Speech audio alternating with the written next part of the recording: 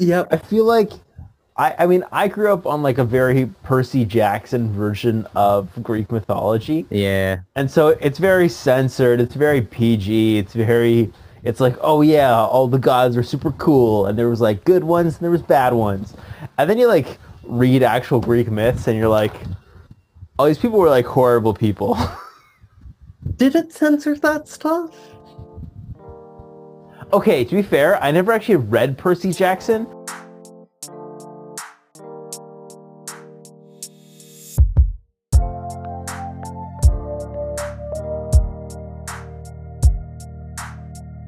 Hello, everyone, and welcome to Mandatory Media, the show about the books, movies, TV shows, poetry, and other pieces of media that we really love and really should have been mandatory on your media study syllabus, but probably weren't.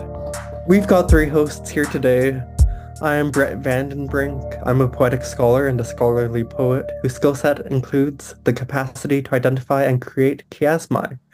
My article, The Art of Lying, or Fantasy's Imitatio Dei, on Sir Philip Sidney, J.R.R. Tolkien, and David Bentley Hart, was recently published in Radix magazine. Yeah, new byline for Bret. Woo! Yes, I published something other than my Merton annual thing. There you go. Hi everyone, I'm David. I've got a bachelor's degree in media and communication studies, but I've mostly spent my time reading and writing about sitcoms, film, and video games. Hey, I'm Seth. I'm a wannabe film critic, a student of the theater, and a general lover of the arts. Today's episode, we're covering an episode from Edmund Spenser's 16th century epic poem, The Faerie Queene. Particularly, we'll be discussing Book 3, Canto 6, stanzas 29 through 50, also known as The Gardens of Adonis. Yeah, it's a long poem, guys. Like, imagine what possessed Edmund Spenser to go, you know what? I need to write multiple books with multiple cantos with at least like 50 syllables. Holy, 50 stanzas apiece. Like, absolute madness. From what yeah. I've read online, it was money. He wanted money from the Queen. I mean, to be fair, if the Queen is paying me to write poetry, I would write a lot of poetry. Well, I mean, that's partly it, but it's also part of Edmund Spenser's nature. He was... Long-winded? No, well, yes, but no.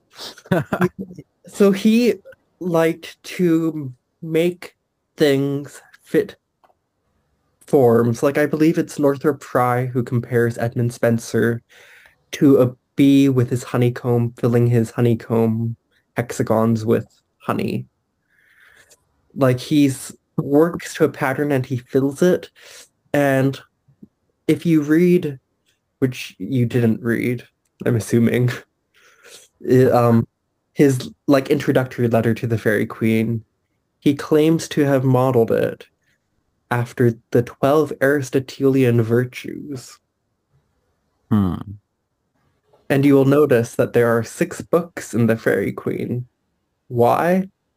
Because he died. He didn't finish it. Oh. So this huge poem... Another legend taken from us too soon. R.I.P. Edmund Spenser. Honestly, I'm happy that it's the length that it is. I think that it's perfect the way it is. I doubt that it would have been better if he finished it. It might have been more polished. Do you want to take us through a little bit of the historical context surrounding this, Bret? Because especially the language too seems very Middle English and not modern English. Yeah, I was thinking that today will require... Oh man. Sorry, you just like awoke. Awakened. You awakened the pedantic English major side of me because it is modern English. It is David, it's modern English. Okay. Come the vowel on. shift has happened, as I know you know too well. All right. But anyways, so But you're right, today necessarily will require a bit more of an introductory discussion than usual because it is an older work. So I It thought is an we, older form of modern English from about yes, 500 years ago. yes. So we'll say a bit about who Spenser is, what the Faerie Queene is, and what this section of the Faerie Queene is about, and who Yeah. Adonis is. So before I give my blurb, I thought I'd ask what, if anything, you guys know about Spenser. I know he's a very significant English poet. I know he wrote The Faerie Queene. Prior to this, never read anything he's written. That's about everything I knew about Spenser before this. I did a brief I had a brief look at his Wikipedia page. And I knew that he wrote The Faerie Queene, and that was pretty much it. That is more or less what I expected. So that's why I'm here. You knew we were gonna answer like that. Yes, there's literally a book called Reading and Not Reading the Faerie Queene. There, it's Spenser is a poet who's much more alluded to than read, which is a shame. Hmm. According to Harold Bloom, to get that away episode, He's back. according to Bloom, Edmund Spenser is, at this time, of all the major poets in English, the least read, and in proportion to his merits, the least valued. Though accounts of Edmund Spenser's life, such as Andrew Hadfield's recent excellent Edmund Spenser A Life, are useful, more important in general, it seems to me, is an impression of the zeitgeist of Elizabethan England in which he lived, breathed, and wrote. That was a time when the vital spirit of the Renaissance entered English literature. C.S. Lewis characterized the country's literature to be transitioning from drab to golden at the time. Humanism and Protestantism were important intellectual movements, and Spenser was, in all likelihood, a moderate Calvinist and something of a Platonist. The great work of Spenser's life was The Faerie Queene, a vast, sprawling, labyrinthine romantic epic. For a sense of proportion, it is about 3 times the length of Paradise Lost, and what is more, Spenser only finished 6 of its projected 12 books. Camille Paglia calls The Faerie Queene a great beached whale marooned on the desert shores of English departments. According to Paglia, Spenser is a hostage of his own critics, who have thrown up a thicket of unreadable commentary around him. This is unfortunate, not because the poem is pornographic as Paglia would have it, but because it is good rollicking fun. It is essentially a loosely interconnected series of tales about chivalrous knights and distressed damsels, alongside the occasional damsel disguised as a knight who outknights the others, dashing about from adventure to adventure. Spenser claimed that his epic would fashion its readers into gentlemen, but this would be accomplished by uniting virtue with pleasure. The central thread of the novel, Prince Arthur's quest for the Faerie Queen Gloriana herself, represents, as C.S. Lewis put it, the thirst of the soul for the perfection beyond the created universe. Although such a high theme is far from the plots in the Faerie Queene as you read them. So, I'll briefly give the immediate context of the portion we'll be talking about. So, there's this woman named Chrysogone. She was impregnated by a sunbeam without knowing it, and when it becomes obvious that she is pregnant, she flees to a forest to avoid the social ostracization. She falls asleep, and also without knowing it, she gives birth to beautiful twin daughters, Amoret and Belphoebe. Meanwhile, Venus, the goddess of love and beauty, loses her divine son Cupid, and while seeking him, comes across Diana, the virginal goddess of the hunt in the same forest. The two goddesses bicker for a bit, when lo, they come across the sleeping woman and her twin daughters. Each goddess adopts a daughter, Venus taking Amoret and Diana taking Belphoebe. In Spenser's allegorical story, each daughter represents a kind of sexually pure life. Amoret embodies sexual purity within marriage, and Belphoebe represents perpetual virginity. Venus takes Amoret to the gardens of Adonis, which brings us to the topic of Adonis. Before we talk about that myth and Spenser's poem, I thought I'd ask what you guys think about the background plot. Watch out for sunbeams is kind of my takeaway. I see it more as a cautionary tale about exposing yourself to the sun more than anything. And in these times of summer and hot weather, I'm like, all right, Spenser, I'll avoid the sun. Mm-hmm. Always wear sunscreen. Always wear sunscreen. Sunscreen, the prophylactic against sunbeams. Exactly. Oh, that's hilarious. Yeah, I mean, fair enough. Yeah. Okay. I guess my real interpretation, jokes aside, is that I still don't quite understand it. Like it's to me it's not a super modern story. Like I guess I don't understand the historical context of it because it's just a funky little myth in my mind. Like what's happening with the sunbeam, you know? Like Hmm. You know what? But I think that especially for first reading of the Faerie Queene, it's okay to let it be a funky little myth. I think Spenser would have been okay with that. I'm gonna regret having phrased it that way now. Funky little myth.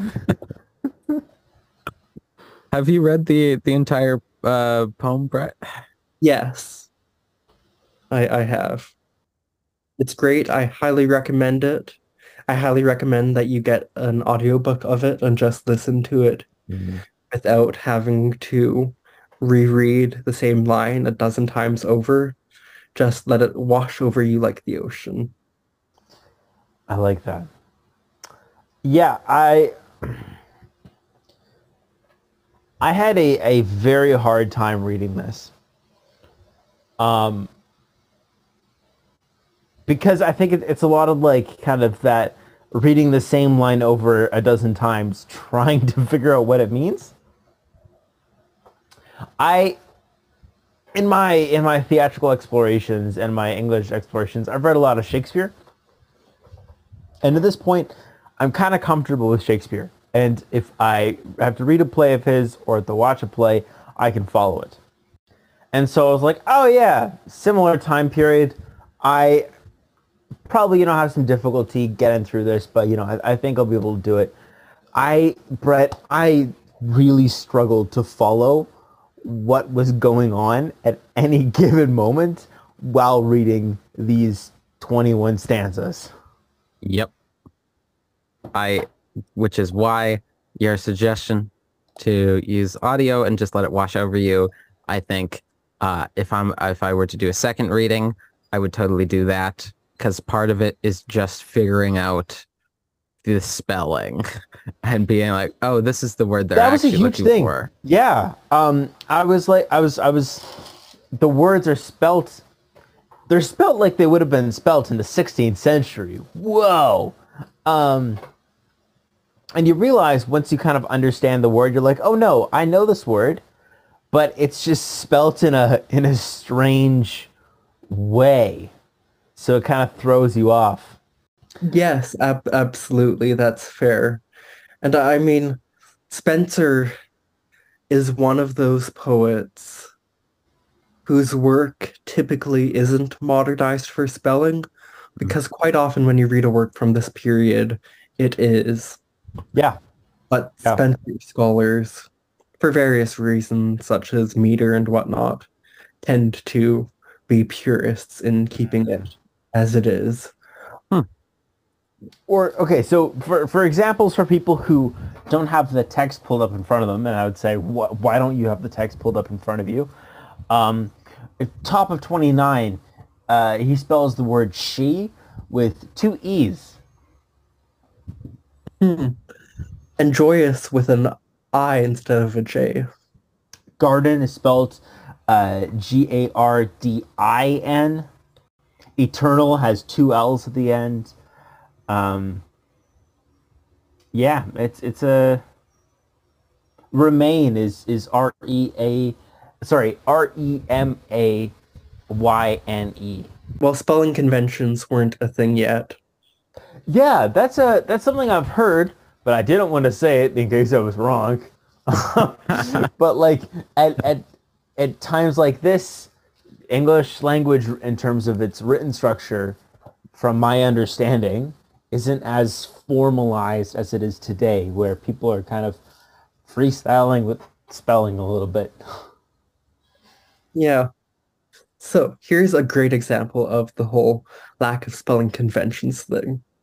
In the mid-16th century, Arthur Golding translated Ovid's Metamorphoses into English. And in one part of that, he uses the word beautifulest rather than most beautiful. And he spells beautifulest Bewtyllyst,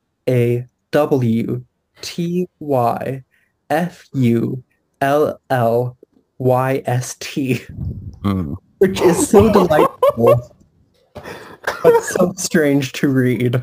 Ooh.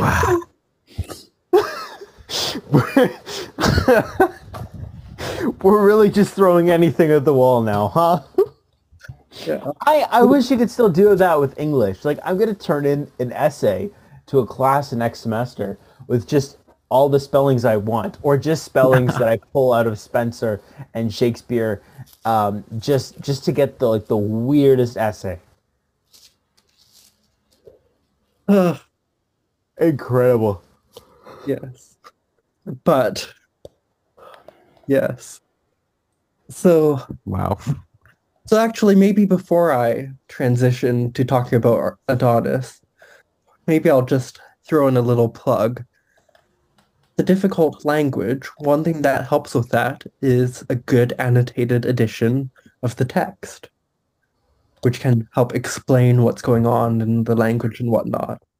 And the edition that I gave these guys to use is A.C. Hamilton's edition of the Faerie Queene. And maybe first I'll ask you guys, did you find his annotations helpful? Yes. I mean, so Spenser is writing in the 16th century, and so he uses a lot of like 16th century slang. So it was really cool just to have those slang words translated, or not necessarily slang, but like just words we don't use anymore. Like at one point he uses flaggy, which means drooping, or he uses the word fond instead of like the word foolish. Yeah, or he uses the word frankly to mean freely or openly. Or the word leman means a mistress. I wouldn't have known that, so thank you to the footnotes. Personally, I love the footnotes of this work. I think that this is one of the great monuments of English literary scholarship. And one of my favorite current literary critics, Gordon Teskey, I mentioned him in the Keats episode, which people probably won't remember because it was basically a parenthetical reference. But he writes about A.C. Hamilton's notes here. The notes and other apparatus of Hamilton's edition of the Faerie Queene, including beautiful essays on each books of the poem, established Hamilton's reputation as one of the most important editors of Spenser since the 18th century and the greatest line-by-line explicator of Spenser ever. Teskey further comments, I know of no other edition of an English poet that is so welcoming to beginning scholars and so continually useful to the experienced. And I thought I'd also add that Northrop Frye, who's probably Canada's best-known literary critic, called Hamilton a first-rate scholar who simply by being what he is and by what he does creates and fosters a community around him, a community not of discipleship, but of high morale, sustained by the awareness that he is there. Wow. That's some high praise. Yes, so that's my little love song for A.C. Hamilton there. Well, Nice. Yes. But back to the poem, almost. Venus takes Amoret to the gardens of Adonis, which brings us to the topic of Adonis. So I thought I'd ask you guys, do you know the myth of Adonis? And if so, what do you know about it? I feel like I should, but don't remember it. Sorry. I'm gonna say Adonis. The only Adonis I'm familiar with is Adonis Creed from the Rocky franchise. So I'm gonna say a big no, because I'm guessing the Adonis you're talking about is not Michael B. Jordan. Ugh. No, it's Wait, not. this isn't about Michael B. Jordan? No. What are we doing here? You know, I should have foreseen this misinterpretation. Anyway, Bret, who is Adonis? That's not Michael B. Jordan. Yes. Actually, I thought I'd say that I did take a class on the classical backgrounds of English literature, and that class also didn't bring up Adonis to my knowledge, so maybe it's just one of those myths that doesn't come up quite as often as other ones. Essentially, Adonis is a hunter who is so handsome that Venus, the goddess of love and beauty, fell in love with him. Well, she partly fell in love with him due to his handsomeness, but this was partly also due to the fact that Cupid was avenging Adonis's mother, whom Venus had cursed. So after Cupid shot his mother with his arrow, Ovid writes in Arthur Golding's 1567 translation, with that lovely word beautifulest spelt in that strange way I mentioned earlier, the beauty of the lad, nor unto Paphos where the sea beats round about the shore, inflamed her. To Cythera isle no mind at all she had, nor fishy Nida, nor Amathus, that hath of metal store. Yea, even from heaven she did abstain. She loved Adonis more than heaven.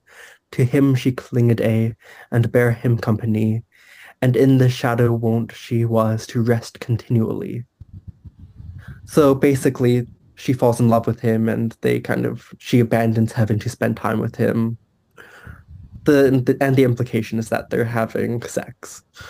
So after this, Venus warns Adonis not to hunt animals that are too dangerous. So Ovid writes, thy tender youth, thy beauty bright, thy countenance fair and brave, although they had the force to win the heart of Venus have, no power against the lions nor against the bristled swine.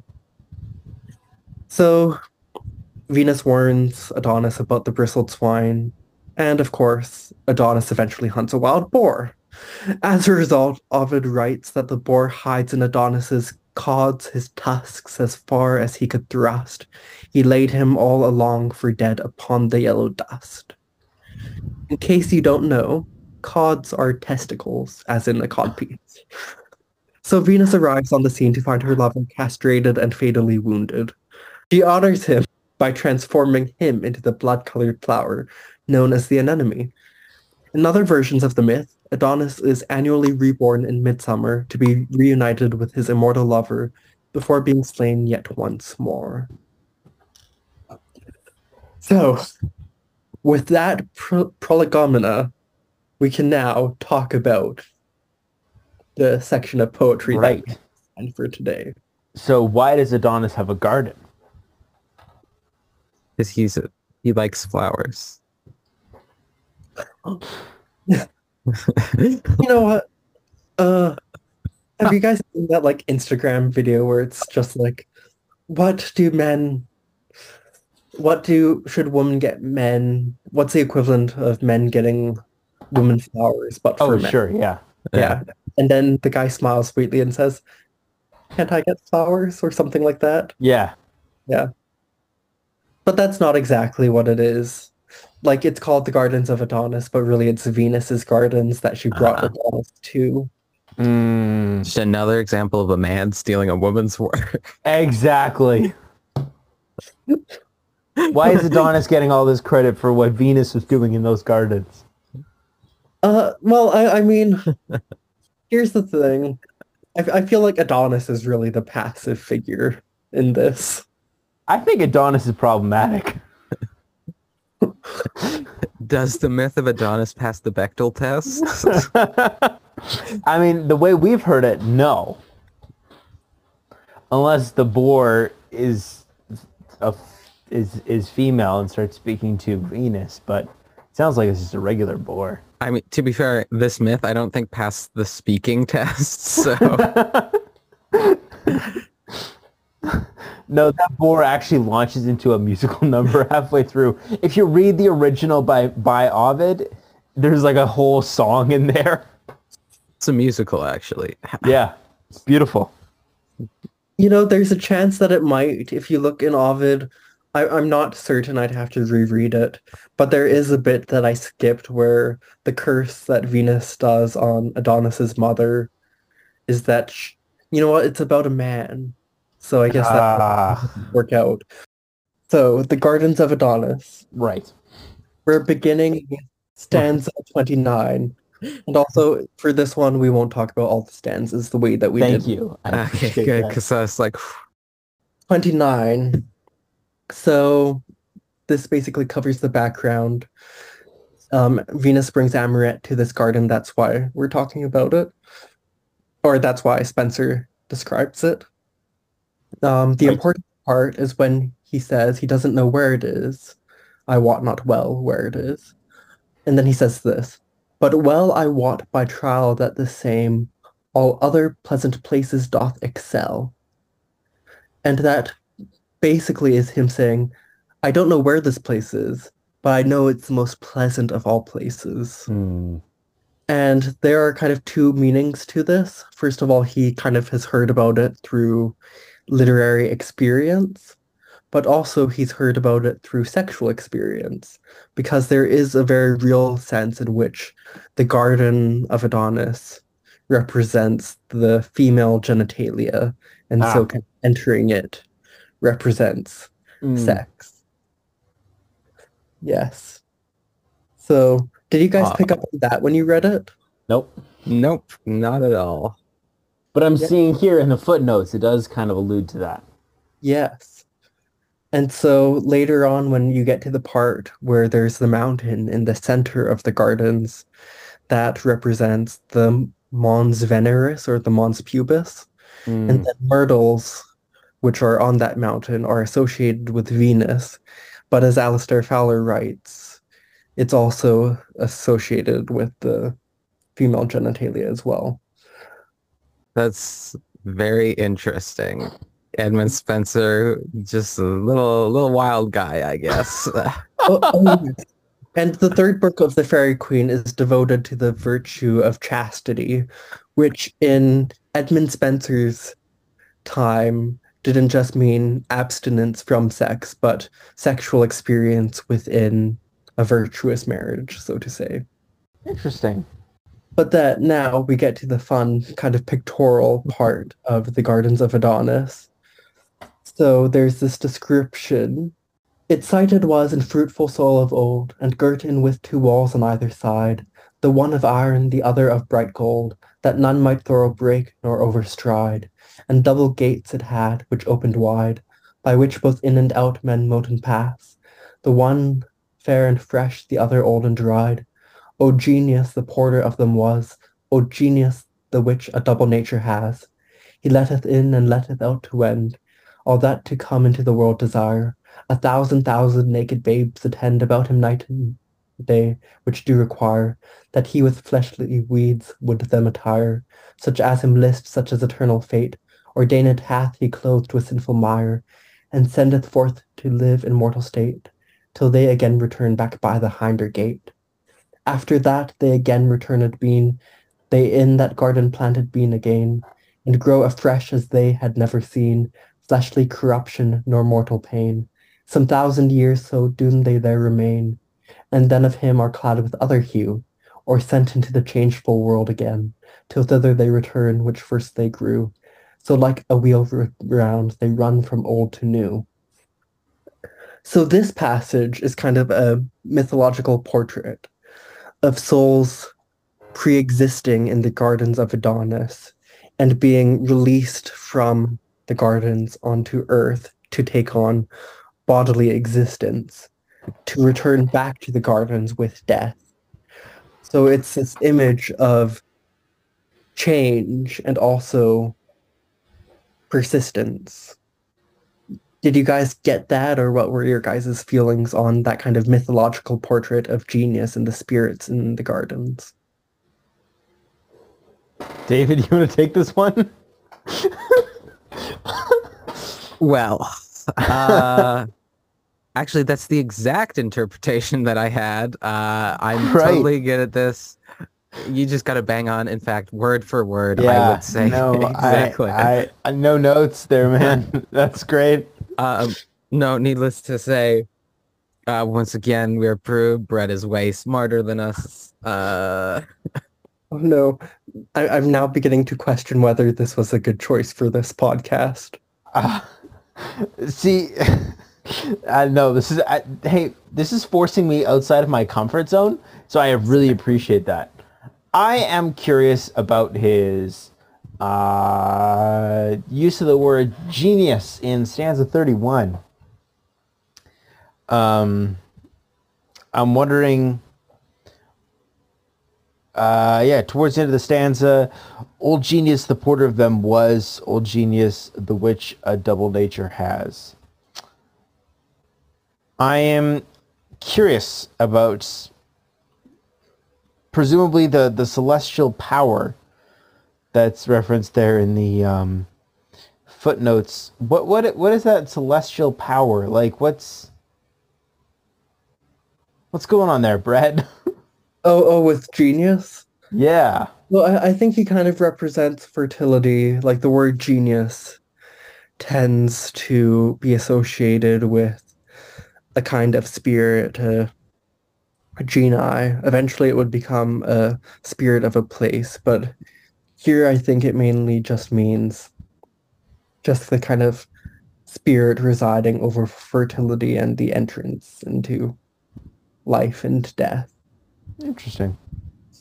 So what is the like narrative context around this? Like, is there someone going into the garden? Is this just a whole extended allegory or metaphor or like Oh yes, it's just kind of like there's no narrative significance really to this description of the garden. It's just kind of representative of a kind of fertile growth, kind of just like an ideal. Right. Kind of as Venus is entering this garden with the kid whose name I don't remember. Amaranth. Her. It's kind of like this is what is more like this is what the gardens are that she's going to. Yes, like maybe I might quote, let's see, who do I want to quote? There are so many people I could quote, but let's quote Andrew Hadfield. So Right. Hadfield is one of Spenser's recent biographers. He reads the poem in context of Spenser's first wife, Maccabeus Shield, who died at some point before August 1590, possibly in childbirth or from resulting complications. Spenser, I believe, only had a couple children by her, even though they were married for about a decade before her death. At the time, it was usual to have about one kid a year, so there's probably either some kind of tension between them. There might have been infertility or possibly sterile births or miscarriages or those kinds of things. And reading this allegorical setting in that context, Hadfield writes, "The garden of Adonis is a fantasy within fairyland, a place where for a brief moment sexuality is suspended. Nature is fecund and reproduces without problem." So it's this kind of place where the problems of mortality that are associated with sex are for a moment relieved. Even if there's death and change here, it's a death that gives way to new life. Mm. And so maybe one thing that I could ask you about the part that we just read is how literally do you think it should be read? Because Edmund Spenser was a Christian, and yet this quite literally seems to imply some kind of system of reincarnation. You guys have an opinion on that? Seth, you want to take this one? Yeah, sure. I mean, I won't pretend for a moment I'm going to speak for Spenser. What? Because You're not going to speak for Spenser? I don't know what he's thinking. I think that there's a difference between what you're presenting in a narrative versus what maybe you actually believe. Like, I don't think that C.S. Lewis ever believed Narnia was real.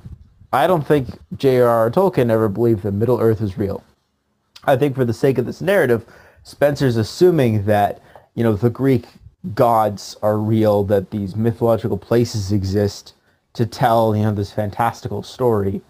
But I don't think that means that he necessarily believes that Venus and Diana are real gods, or that the Gardens of Adonis are a real physical place, or that this system of reincarnation is necessarily the way the cosmos works.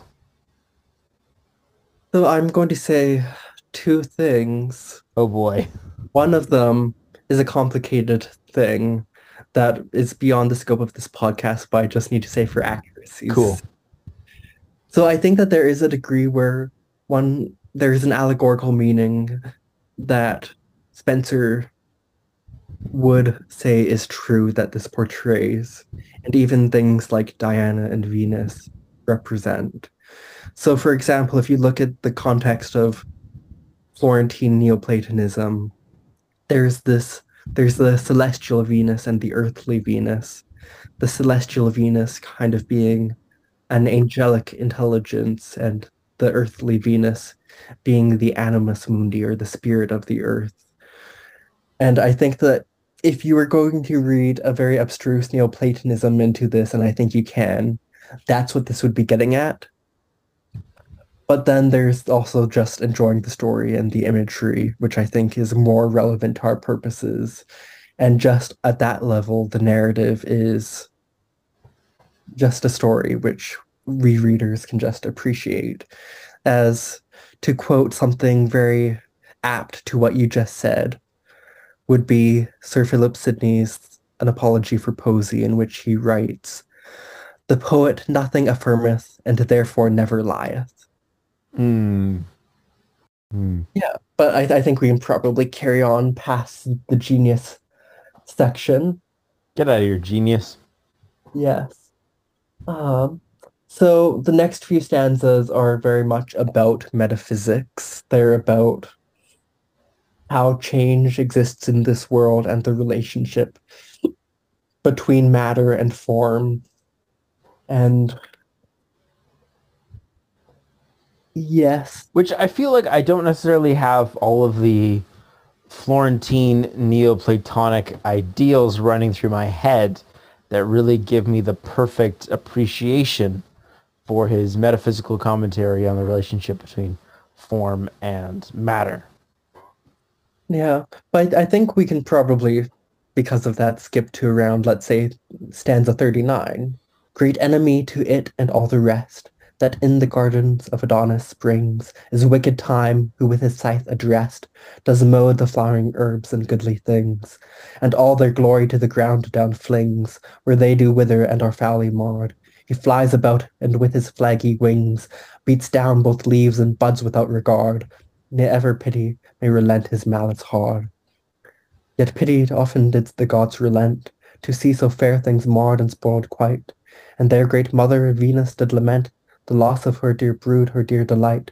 Her heart was pierced with pity at the sight, when walking through the garden them she spied. Yet note she find redress for such despite, for all that lives is subject to that law. All things decay in time, and to their end do draw." And so this is an affirmation that even within the gardens of Adonis, things change. Time is really a measure of change. Mm-hmm. And maybe I'll just ask you guys, like, the figure of time, it's a fairly universal image, but do you get the strong visual sense of time being in these gardens? The strong sense of time being in these gardens. Sorry, what stanza did you end at there? I read stanzas 39 and 40. 39 and 40. But 39 is where you get the visual description. Like, I mean, you mentioned the word flaggy stood out to you earlier. Yeah, I think that word flaggy stood out to me because I had never seen it before. Yeah, it's interesting to see kind of this image of this paradise, of this garden of Adonis, of if we want to make that connection of Eden, that's kind of almost haunted maybe by the appearance of I almost called it Tithe, of time, who I'm assuming the scythe is like a literal weapon. He's got these terrible wings, and he's flying around with malice. What's the word that he uses? Yeah, I think it's an interesting contrast between like the beauty and then the presence of an evil version of time. So I also think the classic, like, like death's weapon is always a scythe. And that's kind of the classic metaphor of a farming tool used for death. So you have the duality of the life of farming, but the scythe also kills it. I know this is revolutionary stuff that I've just come up with. No one else has ever made this connection, so I'm excited to bring it to you first. But yeah, I think that's always an interesting duality to look at and keep in mind. Yeah, like I mean, the scythe is a fascinating image. Like, I mean, in the Bible, you have that wonderful passage where it says all flesh is grass. And so the generations of mankind become this mass that is mown and then grows back again. But also, bring it back to classical mythology, the god of time, the titan of time is Kronos, who also gelded his father with a scythe. Oh, interesting. Forgot about that. Yeah. Thanks, Percy Jackson. I feel like that's the main reason I read. Which, you know what? It's interesting. There is more implicit castration imagery that's coming out in our discussion than I remember. My favorite thing to discuss. I think that's going at the that's going at the end or the beginning of the episode right there. Let's go to stanza 42. 42. Which I think is one of the most beautiful in the book as a whole. There is continual spring and harvest there, continual both meeting at one time. For both the boughs do laughing blossoms bear, and with fresh colors deck the wanton prime. And eke taunts the heavenly trees they climb, which seem to labor under their fruit's load, the whilst the joyous birds make their pastime, amongst the shady leaves their sweet abode, and their true loves without suspicion tell abroad. Like, just even those first two lines, there is continual spring and harvest there, continual both meeting at one time. There is a coincidence of spring and autumn, of first birth and developed fruitfulness.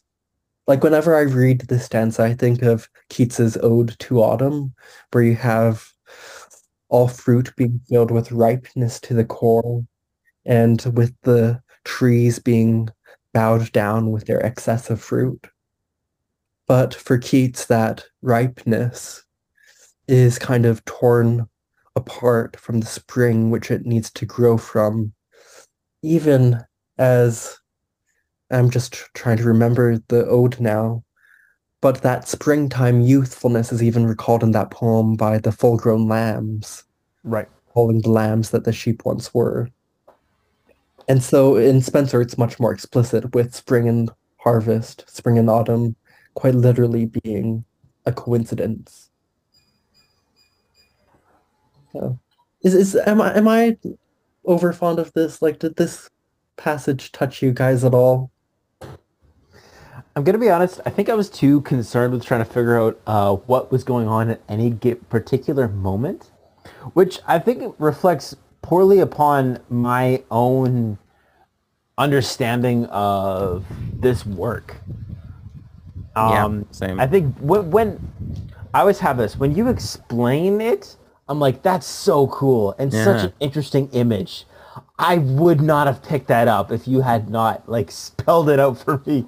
or at least not with this little understanding or appreciation or learning about Spenser and this getting used to this sort of language. Mhm. And that's why we have different people with different expertise in this podcast. That There way, you go. I grow. am learning so much from this episode, so I really appreciate it. Mhm. It's like when we talked about the power zooms or whatever it was. Yeah. I just had no idea what was going on. Power zooms, the poetry of Edmund Spenser. Basically the same thing. Power zooms are something that you probably encounter much more in contemporary. You can Film. make Sure. Bret now knows how to make 90s style montages. We can understand the poetry of Edmund Spenser. And now we are unstoppable. Now, Bret, if you teach a university course, let me know. I would love to take it from you. Ooh, that would be great. That's really what this is for me. It's me being preparing myself to talk about Renaissance literature to undergraduate students. And the people love it. It's Keats is our #1 episode right now. Yes. So in stanza 43, you kind of get the development of that sexual imagery that I mentioned earlier with the stately mount and the myrtle there. I still cannot believe, like, I was trying to just understand sentence by sentence, and I cannot believe I missed the just little huge sexual undertones that are all throughout this poem, apparently. Yes. Just went, woo, right over my head. Well, that's part of the thing about reading older literature. You get accustomed to the imagery with time. So Venus you associate with love and sex almost immediately. Myrtles you immediately associate with Venus, and so love and sex, and so on and so forth. I would not have associated the word myrtles with Venus, but Yes, but that is a thing that exists. there you go. It's just a general thing that it's just associated with her. Add that to your just memory now, because My list of I have a list of things that are associated with Venus somewhere around here, so I'll have to add it to my list. Right onto the flirting tactics. So whenever you read like Renaissance love poetry and see myrtles mentioned, you can be like, ah, yes, that's associated with the goddess of love. Ah, there we go. Okay, but back to the poetry.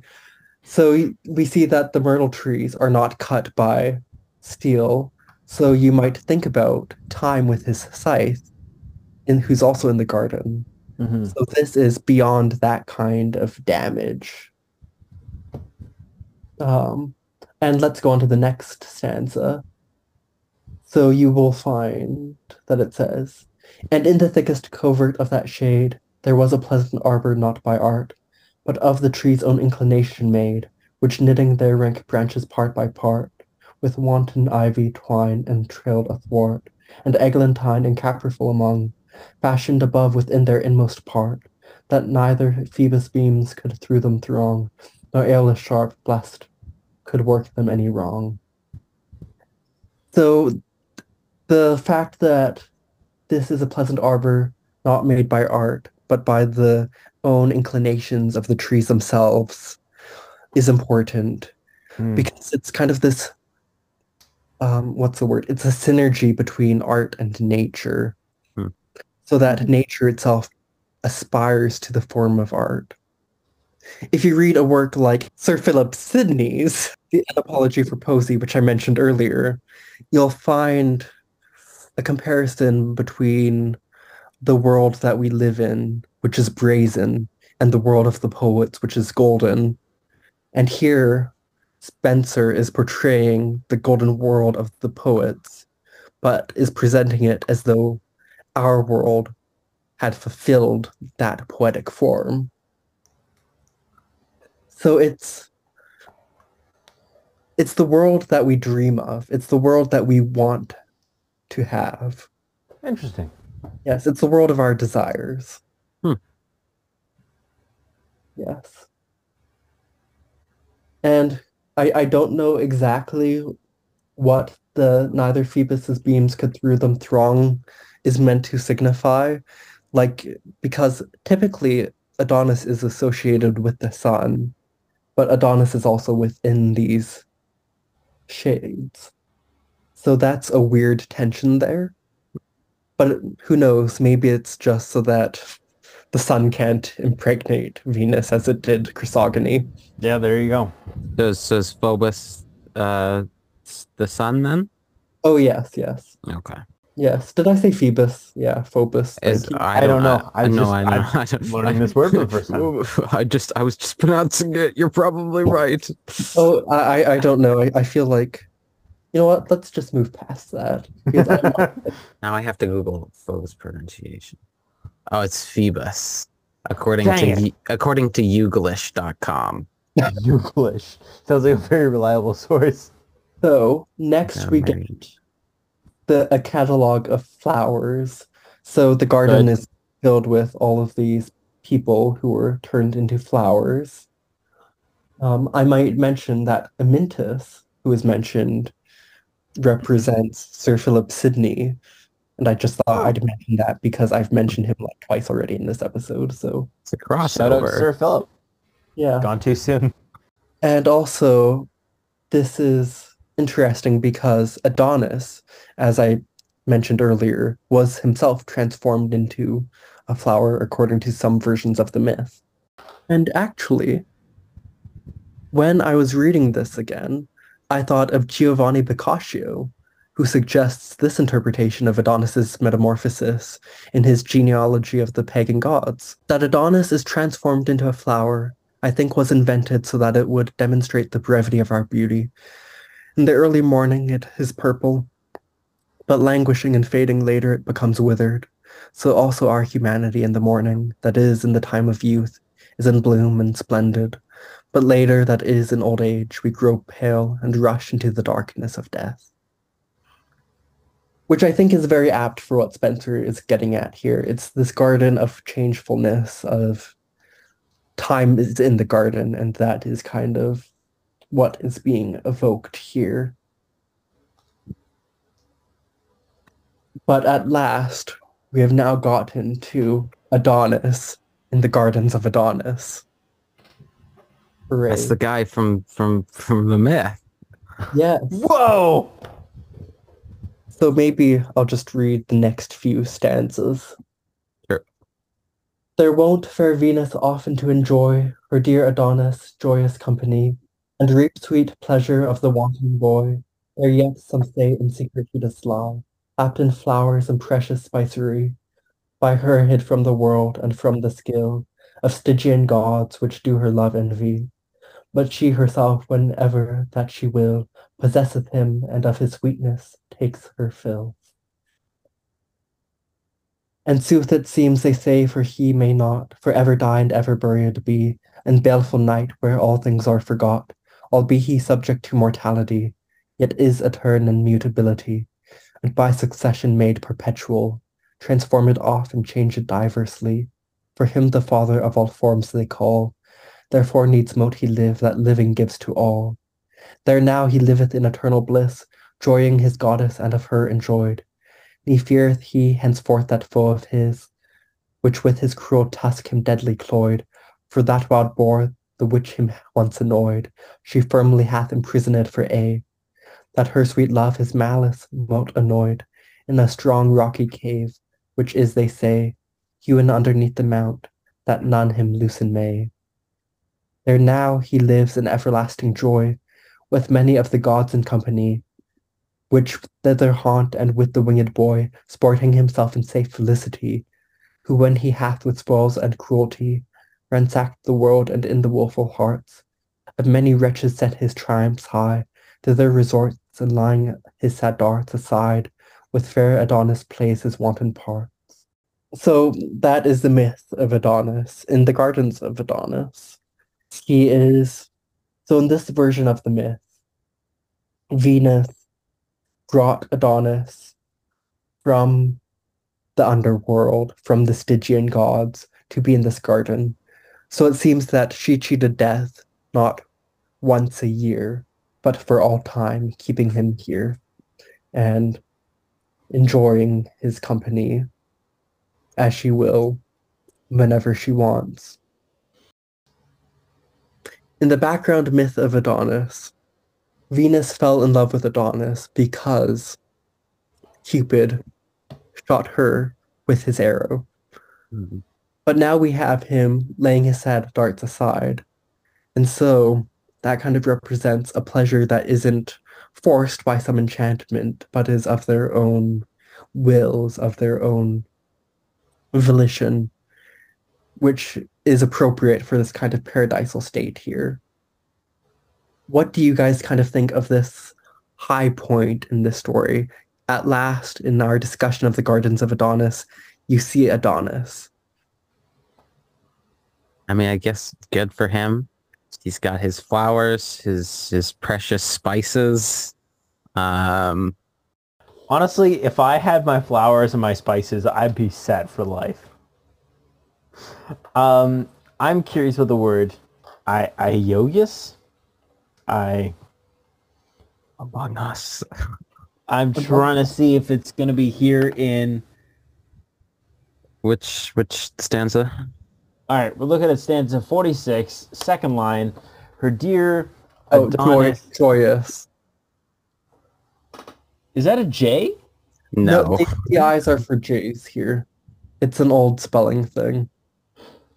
I was like, I don't know what this word is. Why are there all vowels in this word?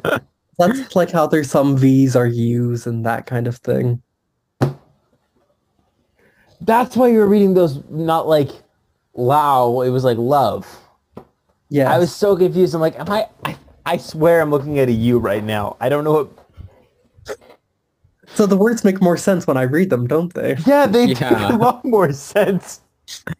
Another reason of why to listen to the audiobook. No kidding. Holy.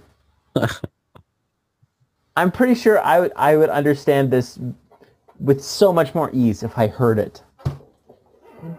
I feel so underprepared. Well, Edmund Spenser, joyous is spelled with a J, so... Oh, checkmate. I've just destroyed the reputation of the Faerie Queene for all eternity.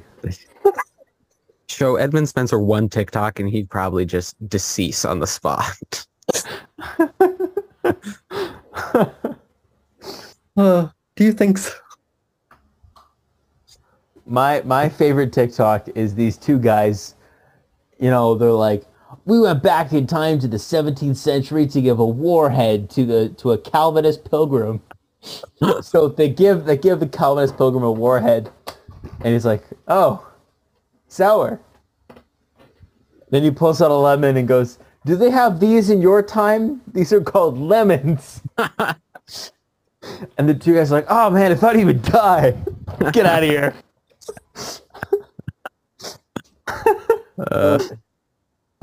I don't think Edmund Spenser would have survived the Eras tour, though, so...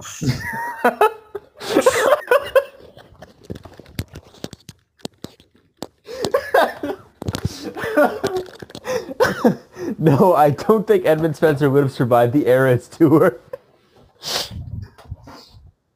Frankly, I don't think I would have survived the Eras tour. And I'm kind of glad for my own being alive that I didn't go.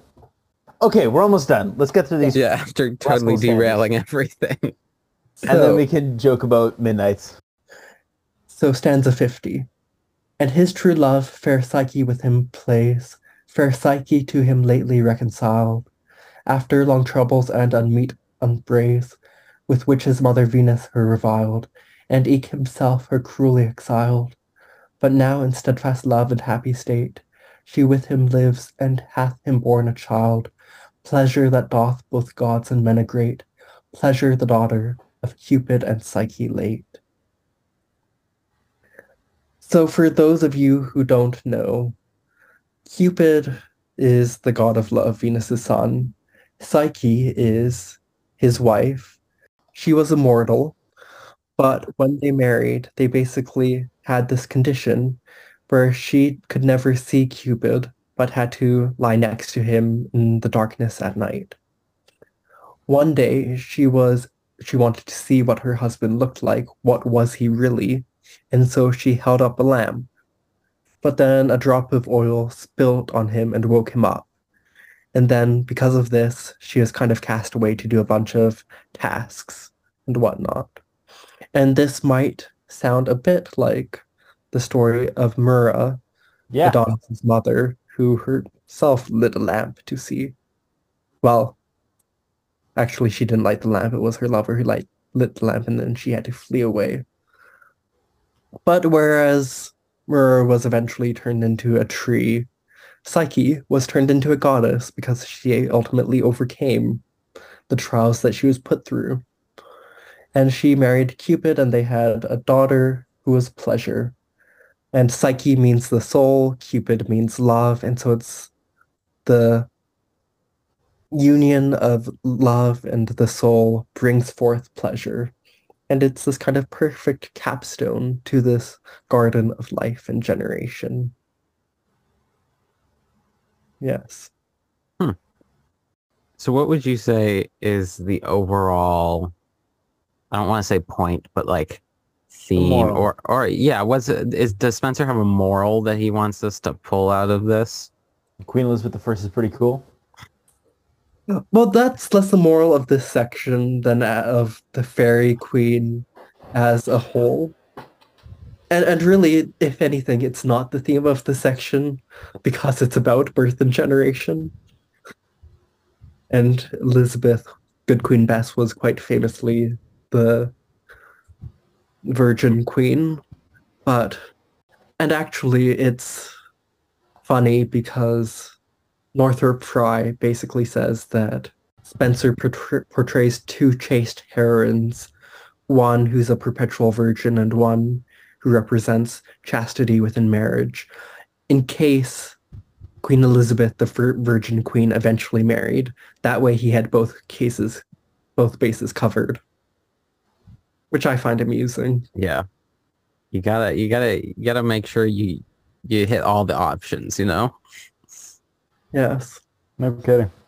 But I thought that I might read as a summary what Richard T. Noose writes in the conclusion to his entry on the Gardens of Adonis in the Spenser Encyclopedia.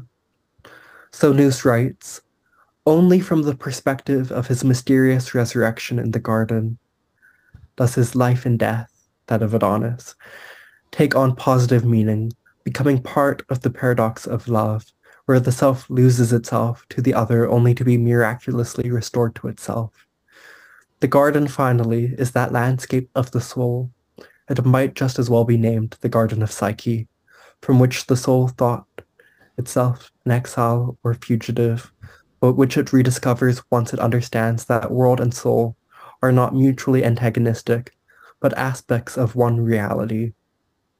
And I think that Noose's reading is very helpful, because when we read these kind of abstruse Neoplatonic kind of based ideas, we think of this fierce dualism, form, matter, life, death, world, and all of these kinds of things.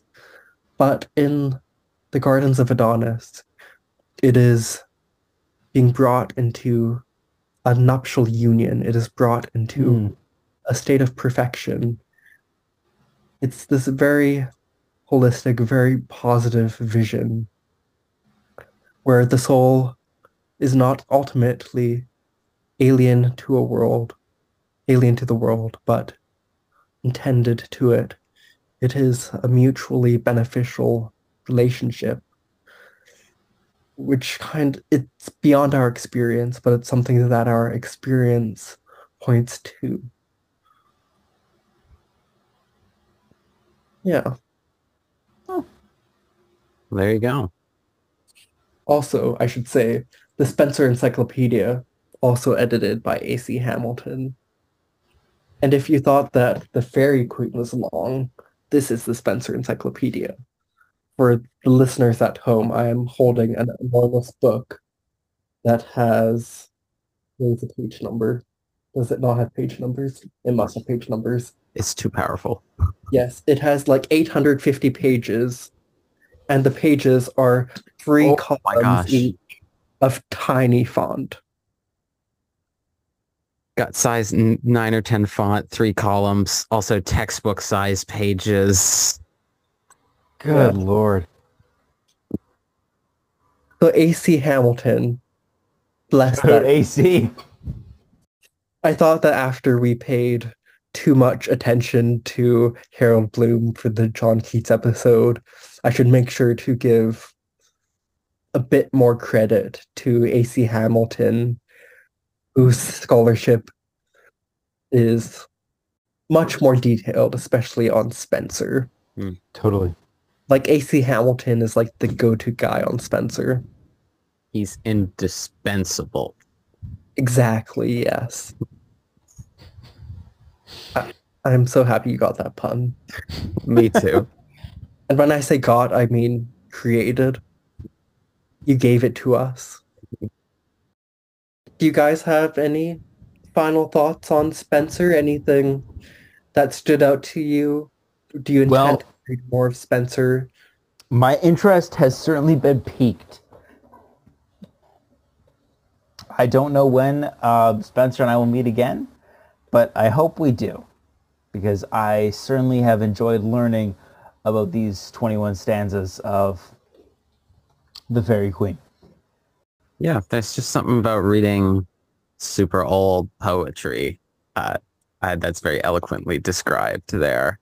That is really interesting, of like entering into this being like, okay, I probably read it twice trying to just figure out what's happening, and then systemically breaking it down and kind of understanding it is super cool. And I guess what I always enjoyed about like reading Shakespeare, for instance, of, but then when you've read a fair amount of Shakespeare, you're like, okay, I kind of get this now. And you read it and you kind of get it. And then boom, Edmund Spenser comes out of nowhere and it's like, never mind, I don't know English. Yeah, I feel like the thing is that I am a scholar, which might be too high a term, too grandiose a term for what I am. But I feel I can call myself a scholar of Renaissance literature and just say that I might become more used to this kind of language. I've become acclimatized to it. Yeah. So that perhaps I'm a bad judge of how difficult others will find it. Yeah. Do we want to do our classic ending? Do Favorite it. moment, favorite theme, and then, favorite line.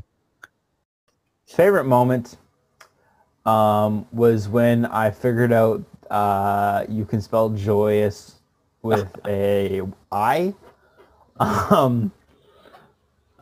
Favorite line, I'm not too sure, but I really like that ending with, in terms of like favorite theme, well, not so much theme, but maybe my favorite image, I'm gonna use that instead, is kind of, yeah, just that ending with like all the elements of the garden coming together, and it's this beautiful kind of crescendo, and yeah, that's what I'm gonna go with for my answers. For me, some favorites in no particular order of theme or moment or whatever. Really love the image of time. My boy Time, Tyme.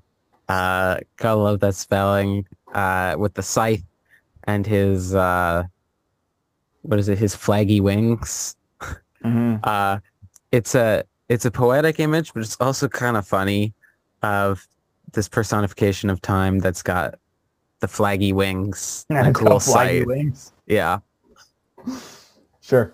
I also enjoyed, we didn't really talk about it. There's a stanza that's stanza 45, talking about all of the people from Greek mythology who got turned into flowers, I believe. Hyacinthus, Narcissus, Amaranthus.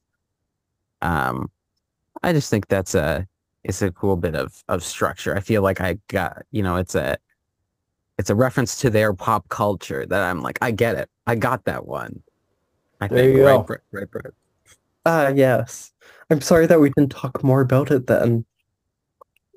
No, that's fine. Oh, okay. It was a very brief, that's literally my only thought about it, was all those people turned into flowers. I get that one. Yes. What about you, Brett? It's time to pick some favorites. Well, like I said, was my favorite during the episode itself. I just love the image. There is continual spring and harvest there, continual both meeting at one time. For both the boughs do laughing blossoms bear, and with fresh colors deck the wanton prime. Like the boughs do laughing blossoms bear. Like what lovely alliteration. What a lovely image. Just like laughing blossoms. Like that's so lovely. Yeah. Hmm. Like I couldn't think of a better image of paradise than just this joy of spring and harvest and bird song and laughter. Mm-hmm. Because I mean, like I love like the kind of mellow seasons of spring and autumn. Like it's like warm but not too warm, cold but not too cold. It's just this temperate perfection. There's this lovely mildness which really speaks to me. There are times of change, yet it's when winter changes to spring, it's that change from a kind of death almost to a kind of new life. And even when autumn might be seen as a change to winter, yet in itself it is a time of fullness of harvest. That's just gorgeous. Mm-hmm. All right, everyone, that's our discussion of the Faerie Queene. Thanks for listening, everyone. Our music is composed by Christopher Whitford, and the podcast is recorded, edited, and mixed by yours truly. If you want to hear more from me, you can visit workingthroughit.substack.com. And if you want to read more of my stuff, you can visit my blog, SethandTheFilmScene.blogspot.com. If you would like to see any more of my work, you can visit linktree/BretV. That is spelled LINKTR period EE/BRETV.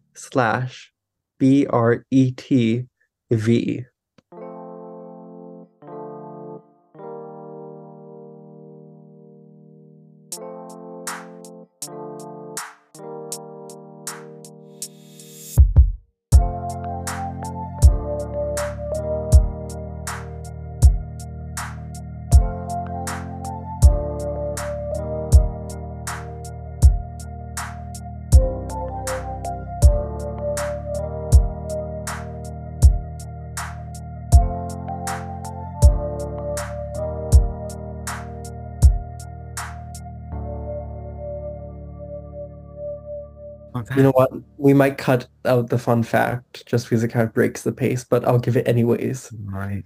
So, you know the whole Chrysogony impregnated by a sunbeam thing? Yes. Mhm. So, in that context is where we get the first roses are red, violets are blue style poem. Ah, that's very cool. Interesting. Yeah, so like it doesn't follow the rhyme scheme of that type of poem, it follows Spenser's rhyme scheme, but that's fun.